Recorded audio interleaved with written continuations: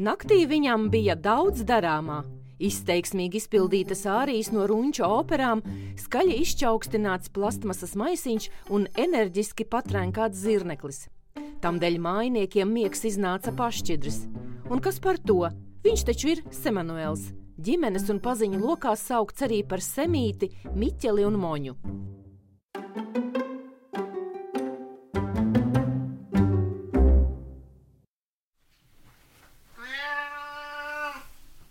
Viņš patiešām ir lielisks kaķis, un skatoties uz visiem viņa darbiem vai nedarbiem, viņš vienmēr ir mans misters Lieliskais. Ne tikai lielisks, bet arī slavens, pateicoties Lienes fotogrāfijām un sacerētajiem īsajiem stāstiņiem, ko viņa raksta Semanuela vārdā.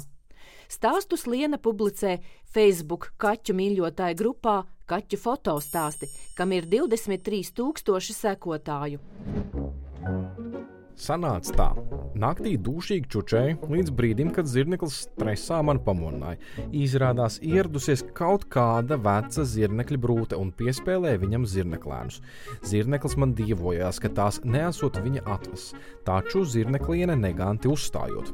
Gāju risināt šo ļockaino situāciju. Zirnekliene sāka ar mani lekties. Līdz es viņai piedraudēju ar apēšanu, ja viņa ar saviem knauķiem neliks manam draugam mieru. Lēcienā cirt viņai ar ķepu un nogāzu visas māmu šampūnu pudeles vannas istabā. Pāpa bija stāvus augšā un kaut ko sabijies sauca, bet es pat nedzirdēju ko. Zirnekliene sabijusies no manis un šampūnu pudelītēm, laipni atteica, lai beidzu trakot, jo laikam būšot sajaukusi durvis un bērtneļi piedar kaimiņu zirneklim. Semanuela darbu un nedarbu aprakstos Liene ieviesusi jaunvārdus, kurus lietošanā uzreiz pārņēma daudzi kaķu īpašnieki. Laizām maizītes, zemsegas valstība, mām, pāp un ļockaina situācija. Mā un pā sākās ar to, kad es ļoti ieklausos mūsu Semanuelā, kā viņš ņaud, kāda viņam ir tonalitāte, kad viņš grib ēst, kad viņš grib kaut ko citu, kad viņš vienkārši aicina gulēt, kad viņam vienkārši gribas daudzīties. Un es ieklausījos, kā tad viņš ņaud. Un tad, kad viņš uzlec pie saviem trauciņiem ēdamajiem, tad viņam ir tāda skaņa mā, ka viņš ņaud mā. Un tad, kad mā nedzird, tad viņš atkal po. Jo tas pāp vairāk izklausās tā po. Un tādēļ tas viss vienkārši, un tad es sapratu, ka, protams, es esmu viņa cilvēks, viņa, var teikt, kaķu mamma, saīsinājumā mā, kā viņš ņaud, un pāpa ir pā, kā viņš ņaud. Tas viss vienkārši no viņa valodiņas radās. Ja to tā spēja saklausīt, tad ir interesanti. Tad šos jaunvārdus un visas tās izdarības un visu var salikt kopā, un tad rodās arī tie stāsti. Ar laizām maizītēm ir tā. Viņam ļoti garšo pastēti. Un mūsu ģimenē pastēti ir ārkārtīgi iecienīti, jo mazajiem cilvēkiem garšo un mūsu pašiem. Un citreiz vakariņās ar tēju pie televizora. Protams, Semanuels sauž, kad ir kaut kas labs. Un vienā brīdī mēs bijām ļoti aizrāvušies ar kādu no, manuprāt, animācijas filmām ar visiem bērniem. Un nemanījām, kad mūsu cienītais kaķis ir uzlicis uz šī paša galda. Un vienkārši sāk laizīt nost pastēti mūsu acu priekšā no mūsu maizītēm. Un arī man izspraucās kaut kā netīšām tas vārds, redz, laizām maizītes, un vienkārši tas tā kaut kā aizgāja. Ļocka nāk no manas vecvecmāmas. Es atceros bērnībā, kad sadarīja blēņas kaut kādas, tad viņa tā vienmēr ne jau aiz ļauna, viņa bija ļoti mīlīga, un tad viņa man kratīja roku, dabūsi pa ļocku, un tā man vienreiz izspruka, kad mums Semanuels, es vairs neatceros, ko viņš mums izdarīja, kaut ko apgāza vai kaut kas bija.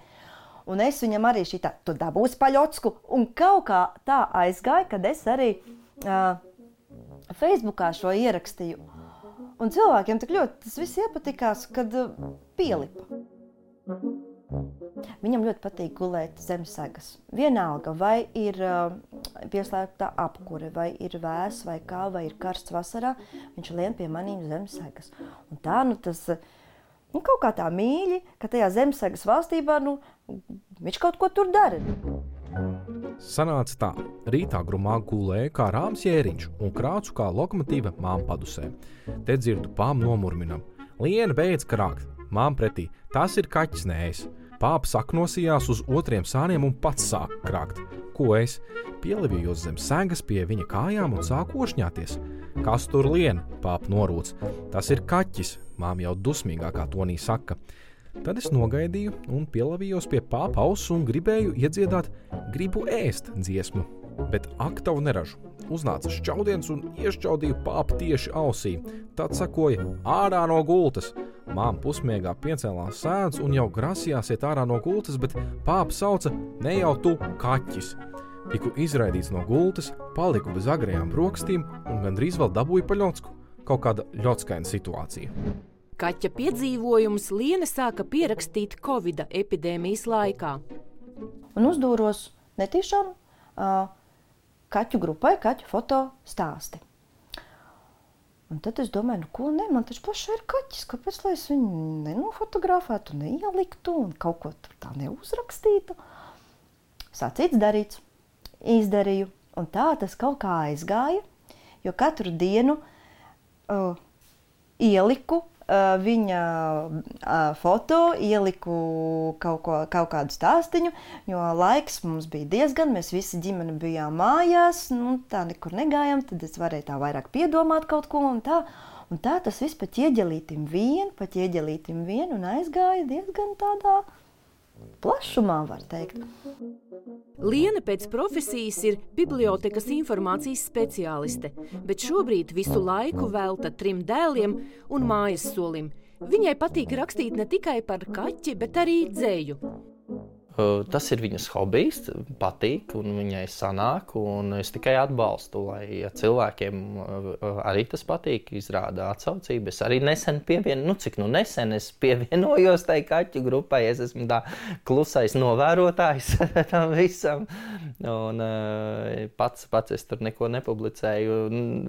Varbūt kādu komentāru dažkārt ierakstu. Behmaņu ģimenē Semanuels ienāca pirms 11 gadiem. Es pieņemu, ka viņam jau varētu būt 19. Mēs viņu paņemam, ka viņam bija 6 gadi. Kungs spēka gados. Jā, viņam ir 18 plus. Protams, viņš jau ir tāds mazliet gausāks, bet priekš viņa vecuma viņš ir vēl ļoti, ļoti enerģisks un interesants.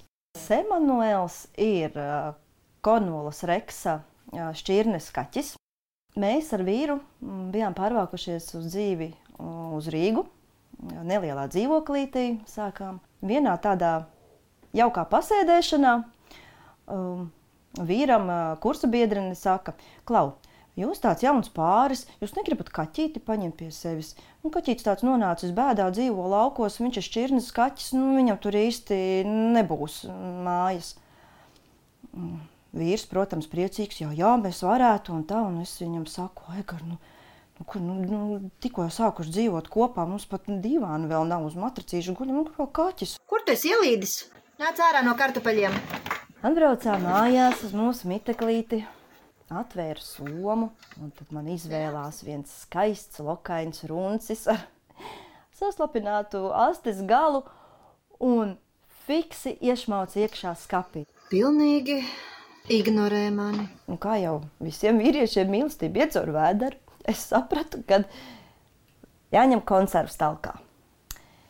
Ieliku viņam smalkā tādā bļodiņā, to konservu pieliku pie skapi un gaidīju, kad tad nāks ārā. Viņš iznāca un tā, kā viņš paskatījās uz mani, es sapratu, ka tā ir mīlestība no pirmā acu skatiena. Kaķa stāstos Pāp ir Lienes vīrs. Pāpa cēlās uz darbu. Es nedzirdēju, ka viņš klusītēm staigā, lai rīta agrumā nevienu nepamodinātu. Tobrīd biju saldā aizrāvies ar eļļas laizīšanu un pannu izšivrēšanu, kad pēkšņi ieslēdzās gaisma un Pāpa sarauts, suzacis, nočuks pie sevis. Varētu padomāt, ka nav ko ēst. Es viņam uzņaudēju. Varētu padomāt, ka baigi daudz tas konservs bļodiņā. Ja jau man ir tāda loma iedalīta, tad es tur viņā dzīvoju. Jā. Daru, kas no manis pienākās, un vajag konservus, tad jābrauc pēc konserviem, vai kaut ko vēl vajag. Tad es esmu tas, kuru dzen pakaļ. Viņš ir vistiešākais liecinieks mūsu ģimenes gaitām un kā mēs augam un attīstamies un kā mums mainās viss dzīvē. Un, man liekas, viņš varētu vairāk pastāstīt, kas mums dzīvē ir noticis, nekā mēs varam atcerēties.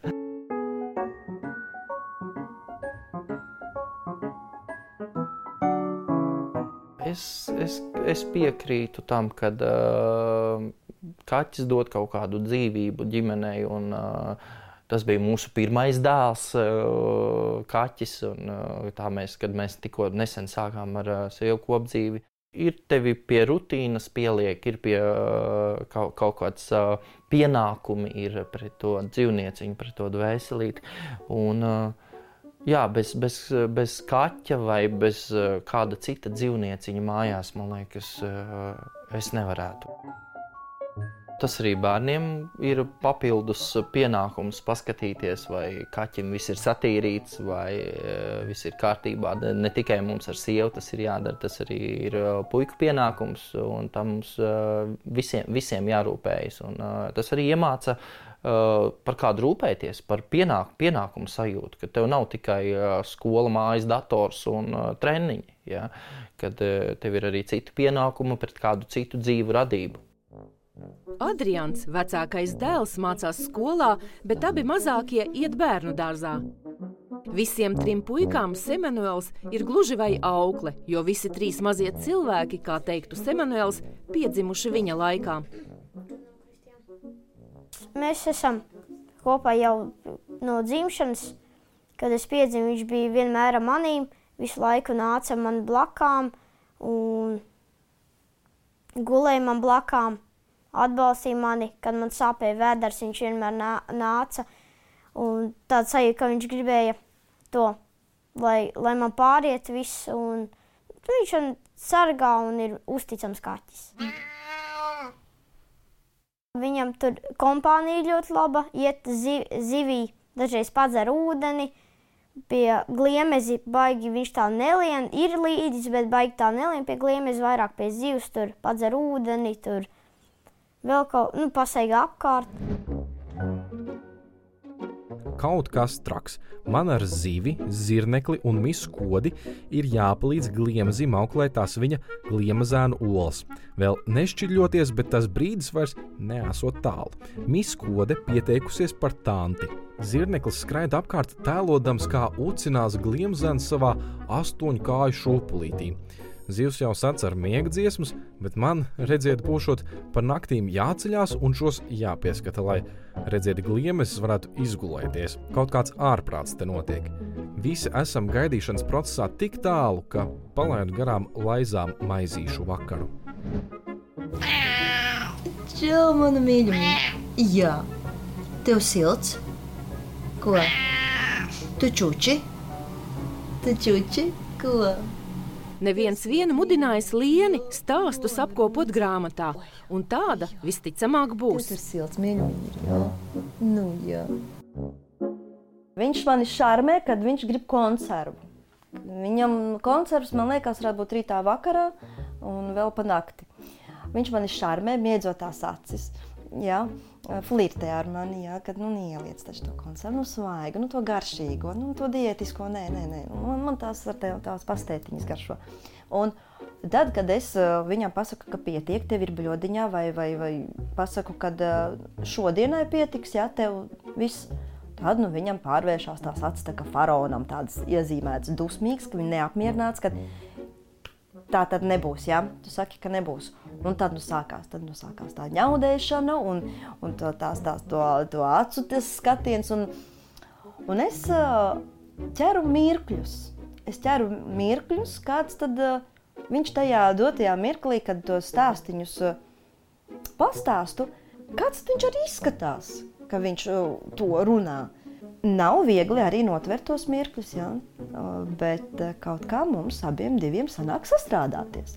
Jo viņš ir pieredzis, kad es ņemu telefonu, kad es viņu fotografēju, tad viņš arī iepozē. Citreiz viņam nav garastāvoklis. Citreiz ir tāda nefotografēšanās diena, bet tad vakarā pie konservu galdiņa, tad jau viņš ir sapratis, ka labi. Fotografē mani, bet ieliec man to konservu. Jā.